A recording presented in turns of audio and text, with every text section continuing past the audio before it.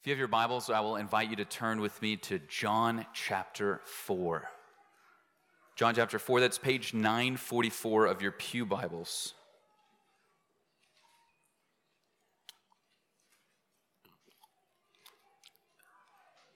And if you don't have a Bible, please take that home as our gift to you. In just a few weeks, on May 12th, Lord willing, Jess and I will celebrate 10 years of marriage. I know. They said it couldn't be done. Nobody said that. Not to our faces, at least. We plan to get away. We'll go on a trip. We will rejoice in 10 years of marriage. We will reflect on the last 10 years, God's grace at work in us and through us. And we will, in a sense, renew our covenant commitment with one another. Not content with just 10 years. Right? We want all the more that the Lord would give us. Our covenant commitment, it's captured in the wedding vows. Now, Jess and I wrote our own vows, which I would not recommend. It's hard to write about something you know next to little about. Ooh, throwing myself under the bus. Traditional wedding vows, in the West at least, they come from the Book of Common Prayer, written by Thomas Cranmer in 1544. They're old, they're tested. They capture this comprehensive commitment that we're seeking to make with one another in marriage. Love in the context of marriage means for better or worse, for richer or poor, in sickness and in health, right? The one thing splitting us apart being death. Now, after the vows comes the exchanging of the rings. They represent an unbroken bond and pleasure we're making to one another. The original edition of the Book of Common Prayer reads this way.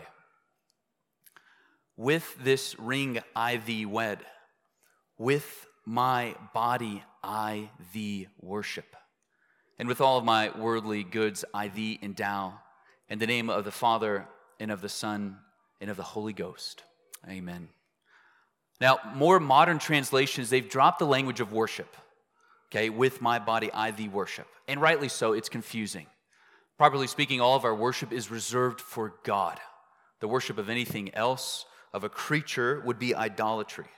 Now, Cranmer obviously recognizes this. He's talking about worship in a more general sense. More generally speaking, to worship something is to acknowledge something's value. It's to ascribe worth to it. Okay, we get the word worship, the English word, from two words, worth-ship. We're talking about the worth of something when we worship it. The vows are saying that you are worthy and I'm willing to pay with my whole body. I'm willing to give myself to you and to no other man or woman. My allegiance belongs to you for richer or poorer, in sickness and in health. I give myself to you and I withhold nothing. My body and soul, my heart and my mind, they belong to you alone. No doubt the height of this worthship, this giving of self, the receiving of satisfaction, it happens in the physical union. With this body I thee worship. You are worthy of all of me, and all of me to thee I give. Now, Cranmer, of course, he's using the language of worship. He's talking about something that's only analogous of our worship to God. He intends it to be rightly ordered, meaning the commitment we make in marriage, it's done in view of and subordinate to the commitment we've made to God. The vow, in fact, as we saw, it's taken in the name of the triune God. When we pursue anything, right, be it marriage or promotion or a home or hobby, we are declaring its worth.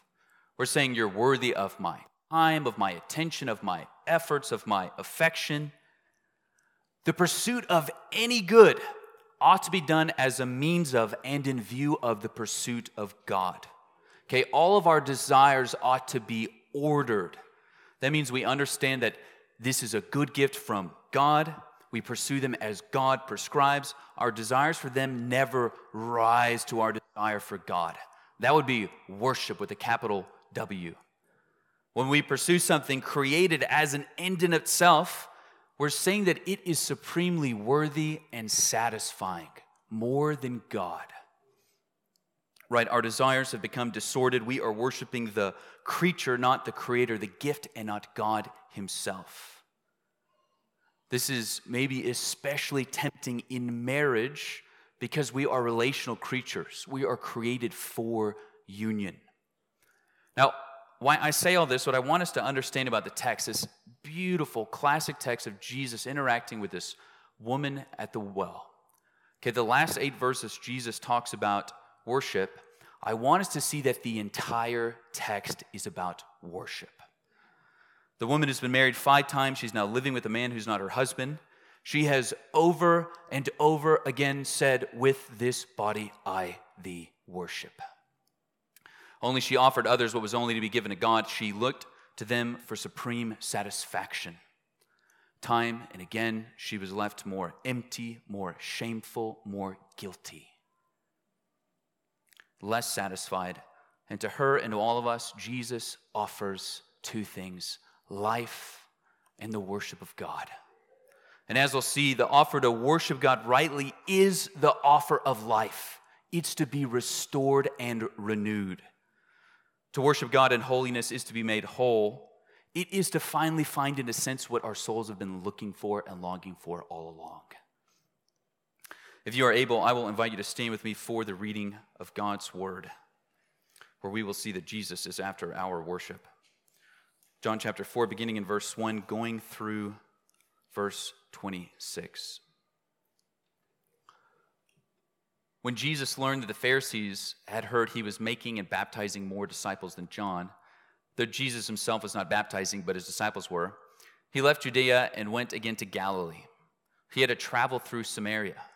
So he came to a town of Samaria called Sychar, near the property that Jacob had given his son Joseph. Jacob's well was there, and Jesus, worn out from his journey, sat down at the well. It was about noon. A woman of Samaria came to draw water. "Give me a drink," Jesus said to her, because his disciples had gone into town to buy food. "How is it that you, a Jew, ask for a drink from me, a Samaritan woman?" she asked him. For Jews do not associate with Samaritans. Jesus answered, "If you knew the gift of God and who is saying to you, 'Give me a drink,' you would ask him, and he would give you living water."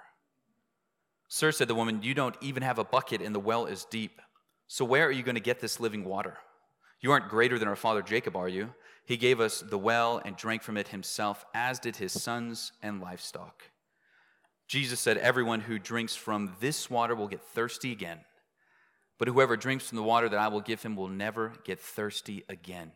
In fact, the water I will give him will become a well of water springing up in him for eternal life."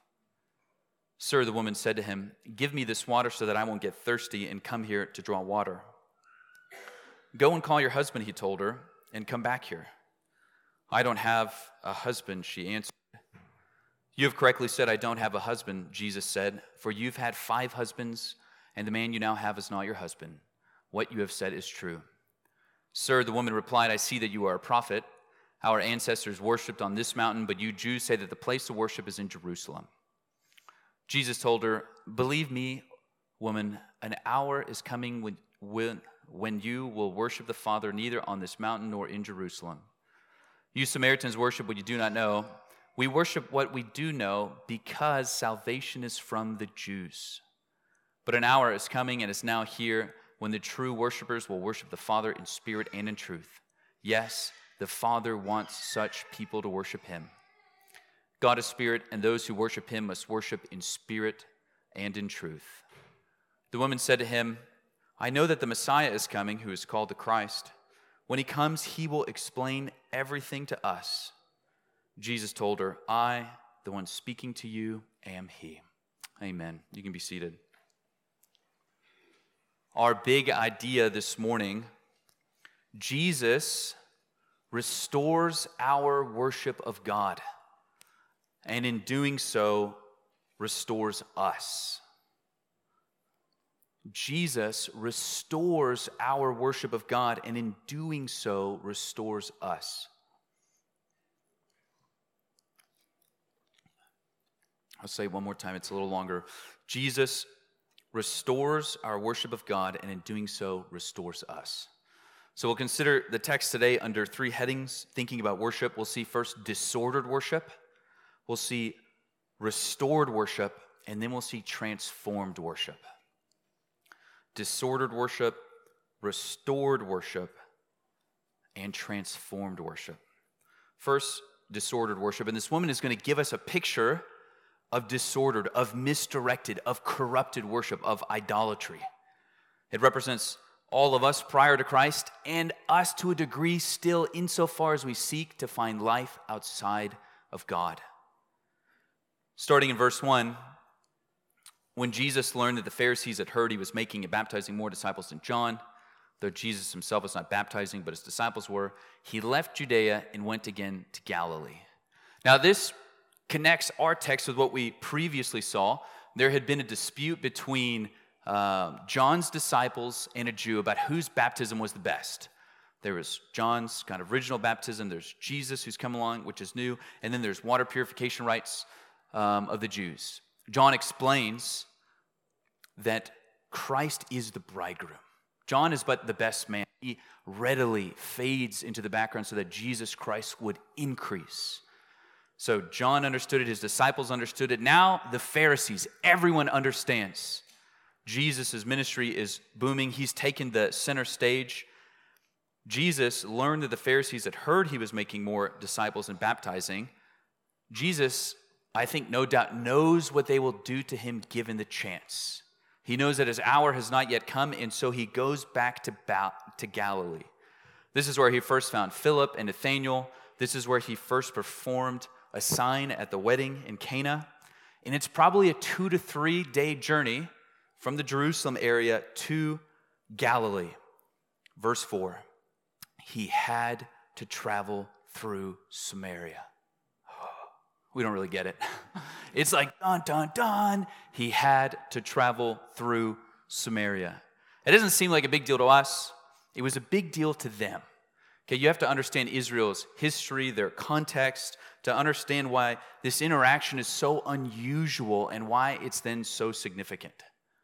So thinking back to Israel's history, shortly after King Solomon, so this is David's son, after King Solomon died, the nation of Israel was split in half. The northern nation was called Israel, the southern, Judah. A couple of hundred years later, in fulfillment of covenant curses, and you can read about this in 2 Kings chapter 17, the northern kingdom was conquered by the Assyrians. The king of Assyria carried away, sent the people into exile, and then he repopulated the land with foreigners, people from his empire. The Lord, the text says, removed the people from the land and out of his presence because of their persistent sin. Sin since the time of Jeroboam. So the king of Assyria repopulates the land with foreigners. The Jews who are there, they remarry with the foreigners, which is a big covenant no-no because it would lead them away from God, which it did. So the religion in the north, like the people of the north, they became syncretized. Okay, so partly Jewish, partly pagan. They had their own religious system, their own version of scripture. They built their own temple on Mount Gerizim, which Judah later destroyed. They didn't appreciate. The Samaritans, in the mind of the Jew, they're the picture of absolute betrayal, both to your covenant people and to your covenant God. Okay, they hated each other. The hostility was ethnic, it was religious, it was political. Okay, if you want to think about how the Jews thought about the Samaritans, you might think about how the Malfoy family and Harry Potter thought about mudbloods. Okay, Muggles are the Gentiles, mudbloods are the Samaritans. This kind of like subhuman, low, not worthy to even be near us. In fact, they believed that they were unclean. Sometimes a pious Jew, even in this journey, would go around Samaria so that they didn't have to interact with the Samaritans out of fear of being made unclean. Jesus instead chooses to go through Samaria. In fact, if you look at verse 4, it said he had to. He had to travel through Samaria. Now, geographically, yes, it's more convenient, but I think even more so, it's because it accorded with Jesus' mission. God gave up his only son for the world, right? Not just for the Jews, but for the Gentiles. And I think what Jesus is modeling for us here is what we see commanded in Acts chapter 1, verse 8. Jesus has been a witness in Jerusalem with Nicodemus. Jesus has been a witness in Judea, in the countryside where he baptized. He is going to be a witness now in Samaria with the woman and her village. Next, he will be a witness to the outermost parts of the earth with a Gentile in verse 46. Okay, we are seeing this picture of the light coming into the world, those receiving and being made into sons and daughters, it not being an issue of flesh or the will of man. And Jesus is going to make a daughter of God out of the least likely convert. So the text is setting us up for what ought to be a clash of maybe we would call identity politics. Instead, we see a tender shepherd come to rescue his sheep. Though perverse and foolish, they often stray. Verse 5, so he came to the town of Samaria called Sychar, near the property that Jacob had given his son Joseph. Jacob's well was there, and Jesus, worn out from his journey, sat down at the well. It was about noon. Jesus is tired. He's worn out from his journey. He's eager to sit down and drink some water. Brothers and sisters, this reminds us that Jesus is a sympathetic high priest. He knows what it's like to be worn out from the demands of life. He just wants some rest, but not at the exclusion of his mission. Right? The Word did not become flesh for a holiday, and he didn't go through Samaria merely because it was convenient. Jesus is modeling for us what it looks like to live on mission. His eyes are always open, even as they're heavy. And he is about to see someone and look at her in a way that no one else does. He's going to see someone who's broken and hurting, who's sin-laden, who's an image bearer in need of restoration. Someone thirsty in need of his drink. He sees a future daughter of the king. Verse 7, a woman of Samaria came to draw water. Now, as we've been in the book of John, we've seen how John loves this language of coming to Jesus. Early on, we see these invitations to come and to see. We see Nicodemus himself coming to Jesus. Now we see the woman of Samaria, she's coming to draw water. Another thing we've seen is how John loves using mundane language and loading it with meaning. So Nicodemus, in the cover of night, he goes to Jesus, the light of the world, not realizing at the time that he was dead in his darkness and in need of the Son's life and light. Here she goes to the well to get water. She doesn't yet realize that her soul is dead and dry, and she's in need of the Son's life and spirit. What she needs, he's going to happily offer her. Jesus says something to her that's shocking. He says, "Give me a drink." Now, she's taken aback by it. We can see how she responds. Verse 9, "How is it that you, a Jew, ask for a drink from me, a Samaritan woman? For Jews do not associate with Samaritans." She highlights two of the problems here that's making this unusual. First, she's a woman and he's a man. Okay, in culture, unmarried men and women did not have extended conversations, certainly not in private. It would have been taboo. More than that, in their culture, not in Scripture, in culture, women were regarded as second-class citizens. There is this cultural gender gap between her and him. Second, he's a Jew and she's a Samaritan. There is this ethnic and religious gap. It's not just that the Jews looked down on the Samaritans, they viewed them as unclean, as permanently barred, disqualified from the presence of God. They think that if they touch them, they themselves will become unclean. Now, John puts this note in here for us: the Jews do not associate with Samaritans. More literally, it reads like Jews don't share utensils or vessels with Samaritans. Okay, like we don't associate with each other. We don't break bread together. You think if you drink from my cup, I'll make you unclean. But as she will find out, Jesus is not made unclean by touching us. In fact, he makes us pure. But she has two strikes against her in her culture. She's a woman, she's a Samaritan at that, but there is a third strike against her. You'll notice in verse 6 that she goes to draw water at noon when the sun is the highest and the hottest. This is the worst time of the day to be getting water, right? To carry a heavy jug there, to pull the water out of a well that was more than 100 feet deep, to fill it up, to carry it back to your town. Women would travel together. They would go like in packs. It's kind of like what the bathrooms are now, the wells are then. Okay? Hey. Can't make those jokes anymore. They would travel together, and they would do so in the mornings and the evenings when it was the coolest. But here we see her going at noon alone when it's the hottest, the most difficult. Why? Probably because of what Jesus points out in verse 18. She's been married 5 times. She's now living with a man who she's not married to. Because of the sheer number of times she's been married, because she now has a man who's not even her own husband, I think we're safe to assume she's a serial adulterer. She is a moral outcast even in her own town. It's hard for us to grasp just how shocking this interaction is because of how sexually perverted our culture is, how casual we are about sex and marriage and divorce. She would have been the lowest of the low even among her own people. They can't even stand to draw water with her. She can't stand to be with them because of the looks and the sneers that she gets. And so she goes alone. If there was one person in all of Samaria a Jew would have sought to avoid, it would have been her. The one person that Jesus asks for a drink from. Don't miss this. Jesus dignifies her with his request. For the first time in a long time, I suspect a man has treated her with compassion, with respect, without the intent of using and abusing her body and soul. I'm tired. Can I have a drink? I'm willing to put my clean lips where your dirty lips have been.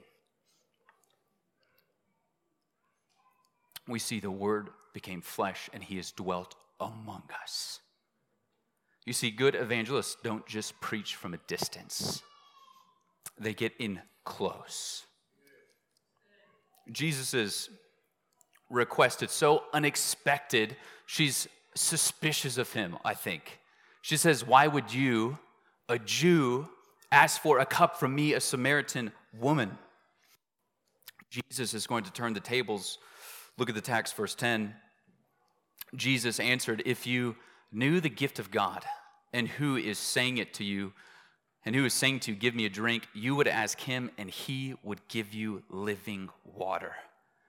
Jesus is a master evangelist, okay? He understands the human condition, that this woman's soul is restless because of her sin. He understands the content of the gospel that we preach. If you just understand who it is that is speaking to you and the gift that he offers, Christ and his gift. And notice with what ease Jesus turns from something natural that she understands to something supernatural. Okay, I asked you for water. You should be asking me for living water. Okay, this isn't like a Jesus juke. She understands what it means to be thirsty. They live in an incredibly arid place. I mean, it's hard for us to conceive of. They don't have tap water. They don't have bottled water. They don't have Topo Chico, no LaCroix. She knows what it's like to need water and to feel her need for it. We only get glimpses of this. Maybe the way we feel after a workout. Maybe if you've gone overseas somewhere where you're discouraged from drinking the water, it's not as accessible to you. Jesus is using this metaphor because she understands thirst. She knows there's no life apart from water. She knows what it's like to be quenched, to at least temporarily feel satisfaction. Water, her whole life has kept her alive, and she knows it. What Jesus is wanting her to see and to us to see is that while she's drinking physical water, she's not drinking spiritual water. She's been turning to things that she thinks would keep her alive, but they've been killing her. Like Nicodemus, she is spiritually dead. It's because she's chosen to drink from other wells. Jesus, I don't doubt, is drawing from Jeremiah chapter 2. There the Lord says, my people have committed a double evil.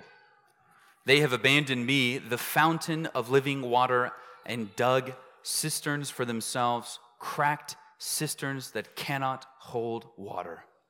She, like all of us, have rejected God. This is the first evil. We have turned away from the source of life itself.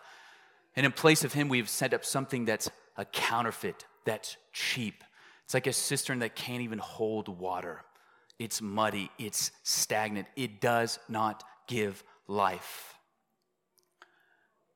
Jesus knows that we're thirsty because we've spent our lives drinking that which cannot give life.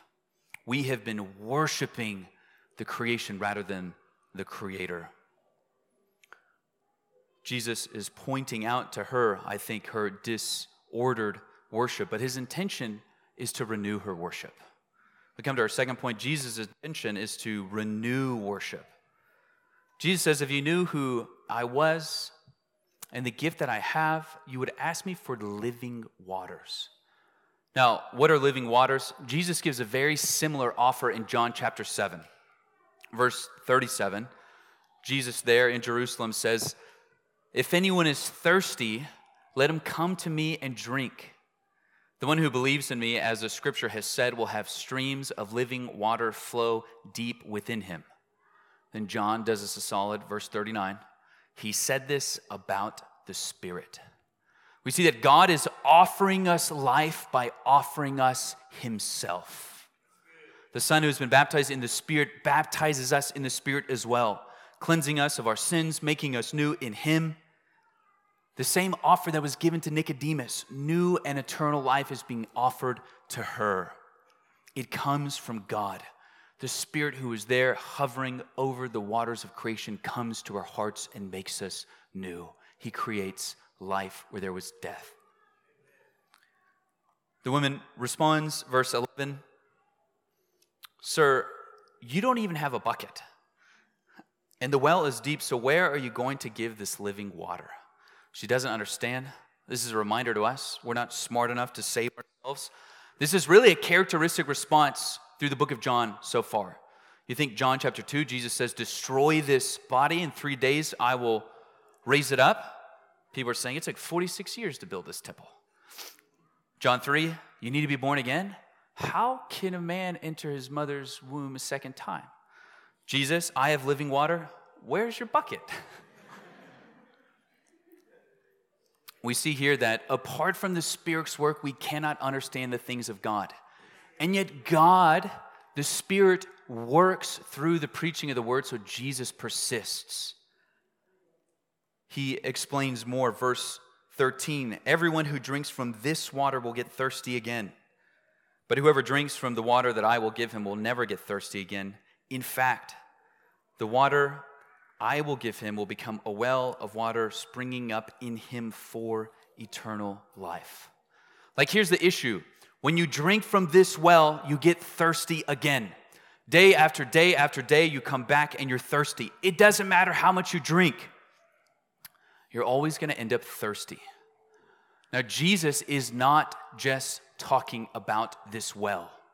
He's talking about the cisterns that she has made in place of God.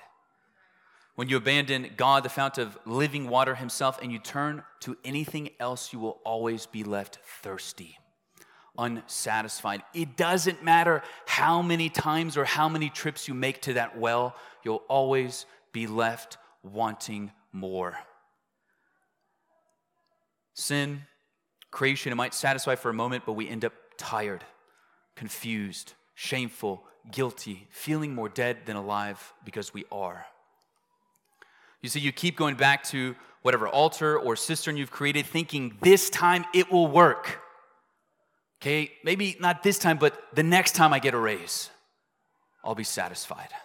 When I finally get that relationship, all will be well. When I'm in a different home, when I have better friends, when I finally have a kid or more kids, when my kids are better behaved, when someone looks at me the way they do on a screen, I'll finally be satisfied.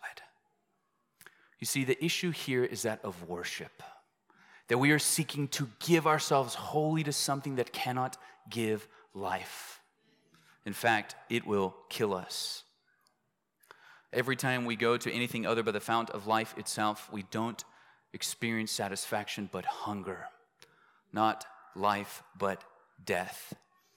Because of the way that we're made, we can't help but to look for life.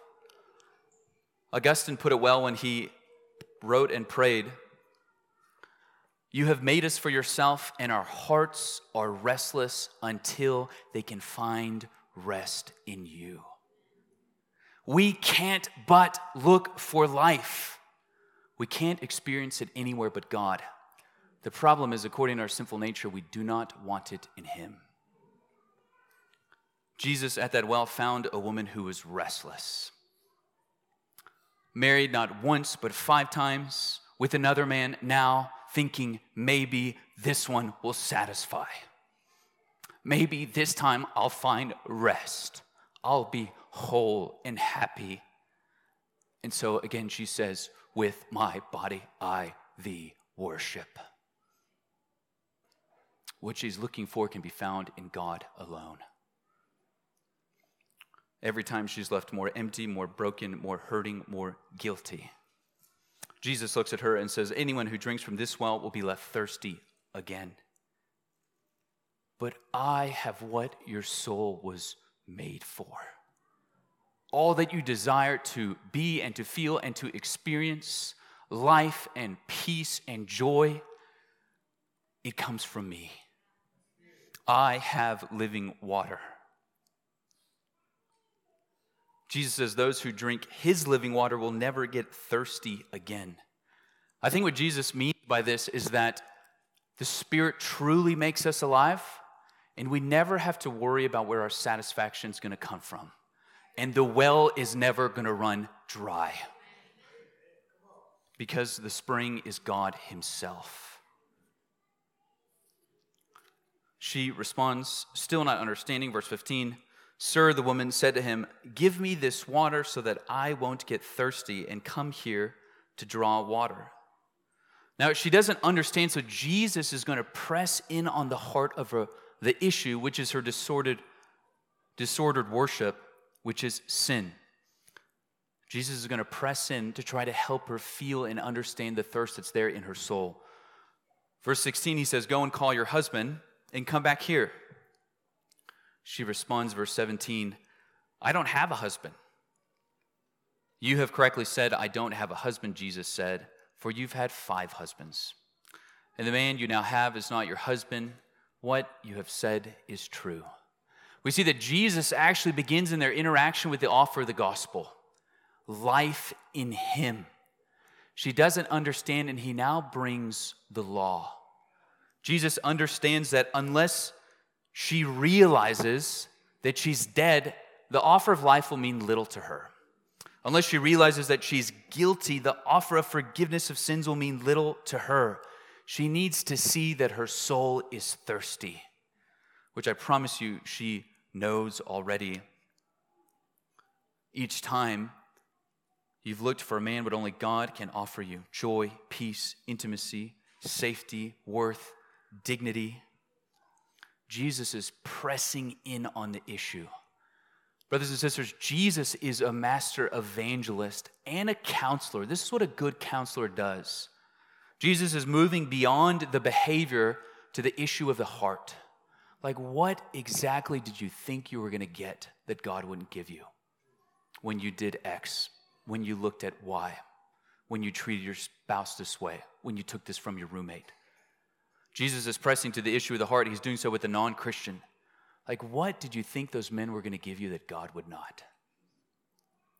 He's trying to help her see her need, her desperation, her sin, and the remedy, which is God, the Creator and Redeemer. You have rejected God and built something cheap in its place, and it has left you destroyed. Her worship is disordered. He offers her to drink from Him instead, to restore her worship. And next we'll see that Jesus also transforms worship. Jesus transforms worship. She responds, verse 19, to His offer. She says, "I see that you are a prophet. Our ancestors worshipped on this temple, but you Jews say that the place to worship is in Jerusalem." Okay, Jesus calls her out on her sin. She's eager to talk about anything else. Did you see the Grizzlies game last night? Okay, she moves it to what is the heart of the contention between Jew and Gentile, which is the mode and the place of worship. Now, Jesus is okay with this because the whole conversation has been about worship. So he's okay to go here with her. She's saying, we worship on Mount Gerizim. You Jews say that the place of worship is in Jerusalem. He's all right with this. He responds, verse 21, "Believe me, woman, an hour is coming when you will worship the Father neither on this mountain nor in Jerusalem." Jesus does a couple remarkable things here.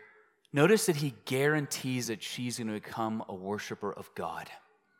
You will worship. It's plural, no doubt speaking to her, to other Samaritans, to us as well. You will worship. And who does she worship? The Father.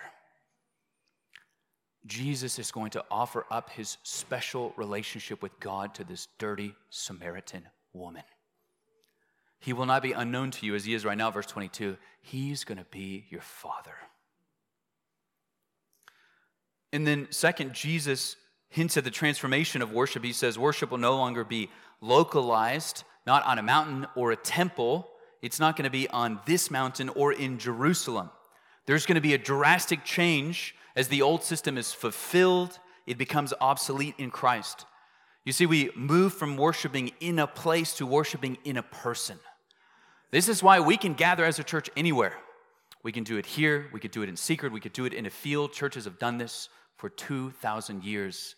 It's because we don't worship in a place per se. We worship in a person. Now, Jesus responds, verse 22, getting more at her current disordered worship. He says, "You Samaritans worship what you do not know." This cuts at any impulse of pluralism that would run in our veins.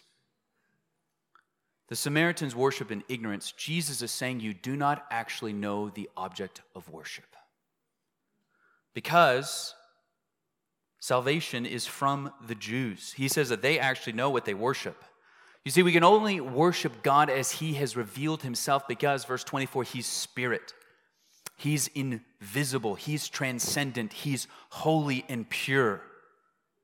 This means to create your own means of worship, which the Samaritans have done, is to change the object of worship itself. Calvin writes of this verse, it is worth quoting at length.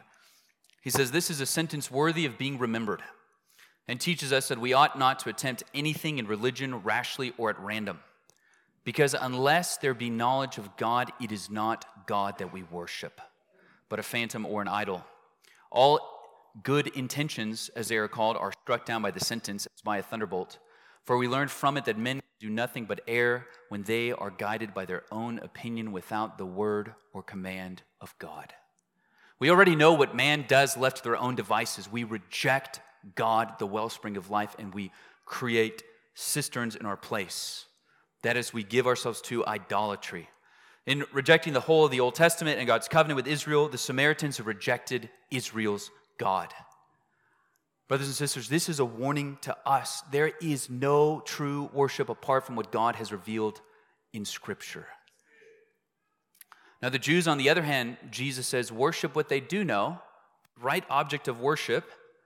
And then Jesus adds, because salvation is from the Jews, meaning they possess God's self-disclosure as he's revealed himself in the Word.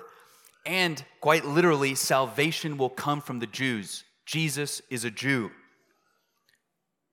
As we've seen thus far, he is the Word of God, the true temple of God, the Lamb of God. He's the Son of God and the Son of Man. He's the bridegroom from heaven. He's the true prophet, priest, and king of Israel.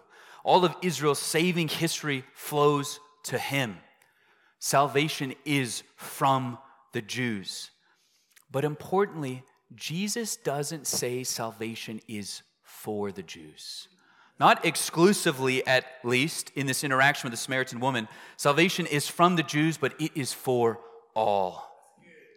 We see that worship is not restricted to Jerusalem or its people. Think about these first two interactions that John gives us in his gospel. In John chapter 3, Jesus tells Nicodemus, he's an unlikely convert as well. He tells Nicodemus, a religious leader and teacher in Israel that he needs to be born again by the Spirit. His ethnicity, his works will not help him before God. He is dead and he needs life. Here, Jesus interacts with someone who could not seem like more the opposite.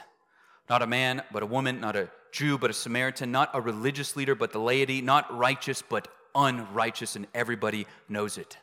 If Nicodemus is at the top of the religious ladder, she is the bottom rung. If it would seem like anyone was too far from grace, it would be her, but she's not.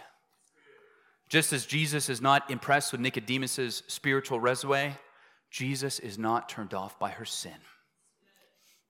He draws near to both of them because they both need to be saved. They share in the same problem. Their hearts are stone and their souls are dry. In their sin, they have abandoned the living God and they need life. We see that salvation is from the Jews, but it is for all. Brothers and sisters, this is the good news of the gospel. That while we were yet sinners, Jesus Christ died for us. It's what we celebrate every single Lord's Day, that in power he rose from the dead, that he offers us the gift of life. Think again about his invitation to her. He said, if you only knew who I was, you would ask. He doesn't intend to make her feel bad or to make her work. All she's got to do is to ask. This is because the gospel is a gift. There on the cross, Jesus Christ dealt with our sins once and for all, and he offers us the gift of life by his grace.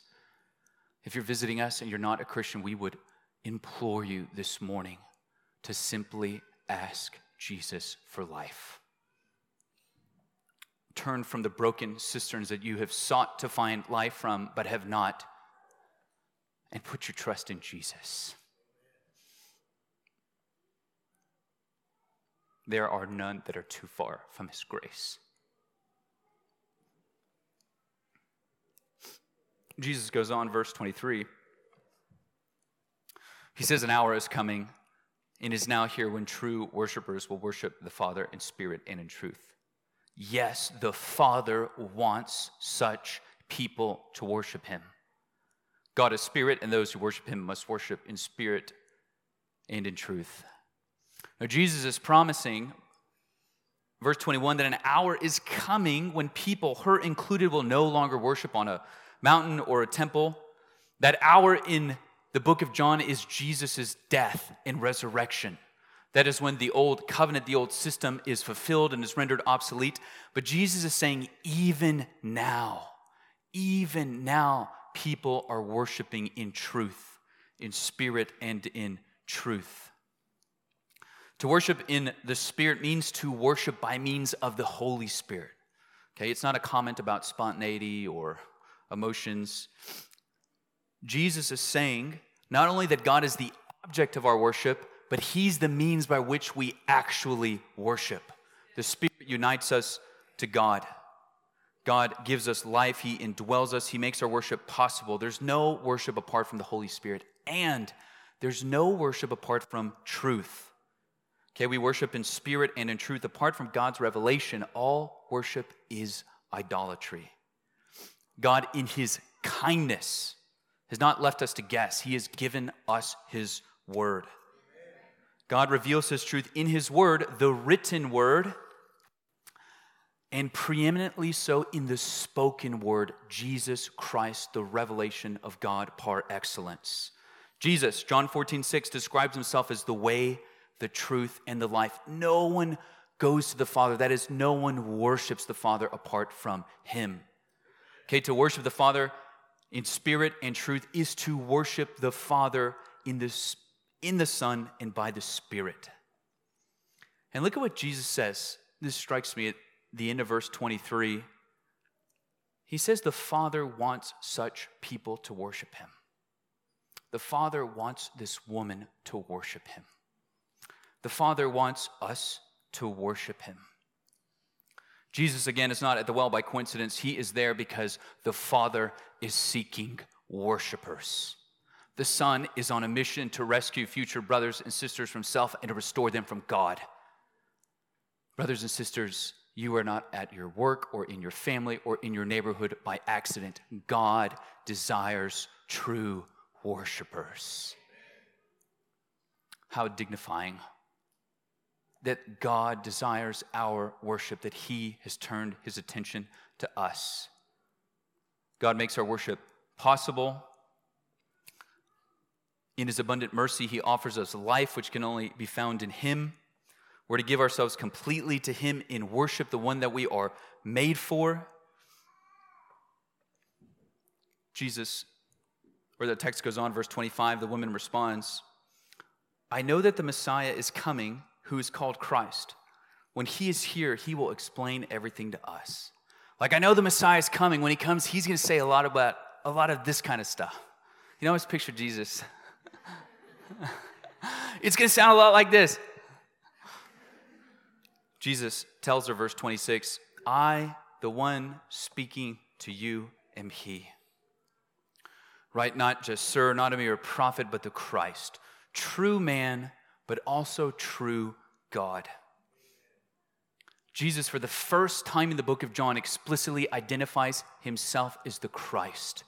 And for the first time in the book of John, he takes on the personal name of God, Yahweh, when he says, I am he. Jesus reveals his full identity to the person you would not expect, a dirty Samaritan woman, an outsider, the lowest of the low, not religious leaders in the temple, but a broken, immoral Samaritan woman. Jesus says, I, the one speaking to you, am he. God become man to die for the sin of the world.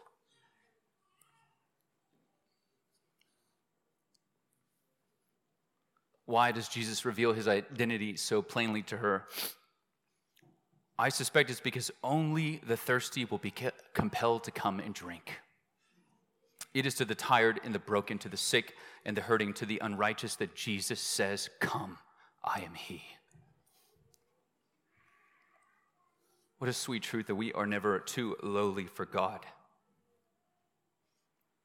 Never too deep in sin. Never too far from his Son. From heaven he came and sought us. We see that the invitation to come and to worship is the invitation to find rest. In restoring our worship of God, Jesus restores us, and he simply invites us to come as we are. Come and ask. What a gift. What a God. Let's pray.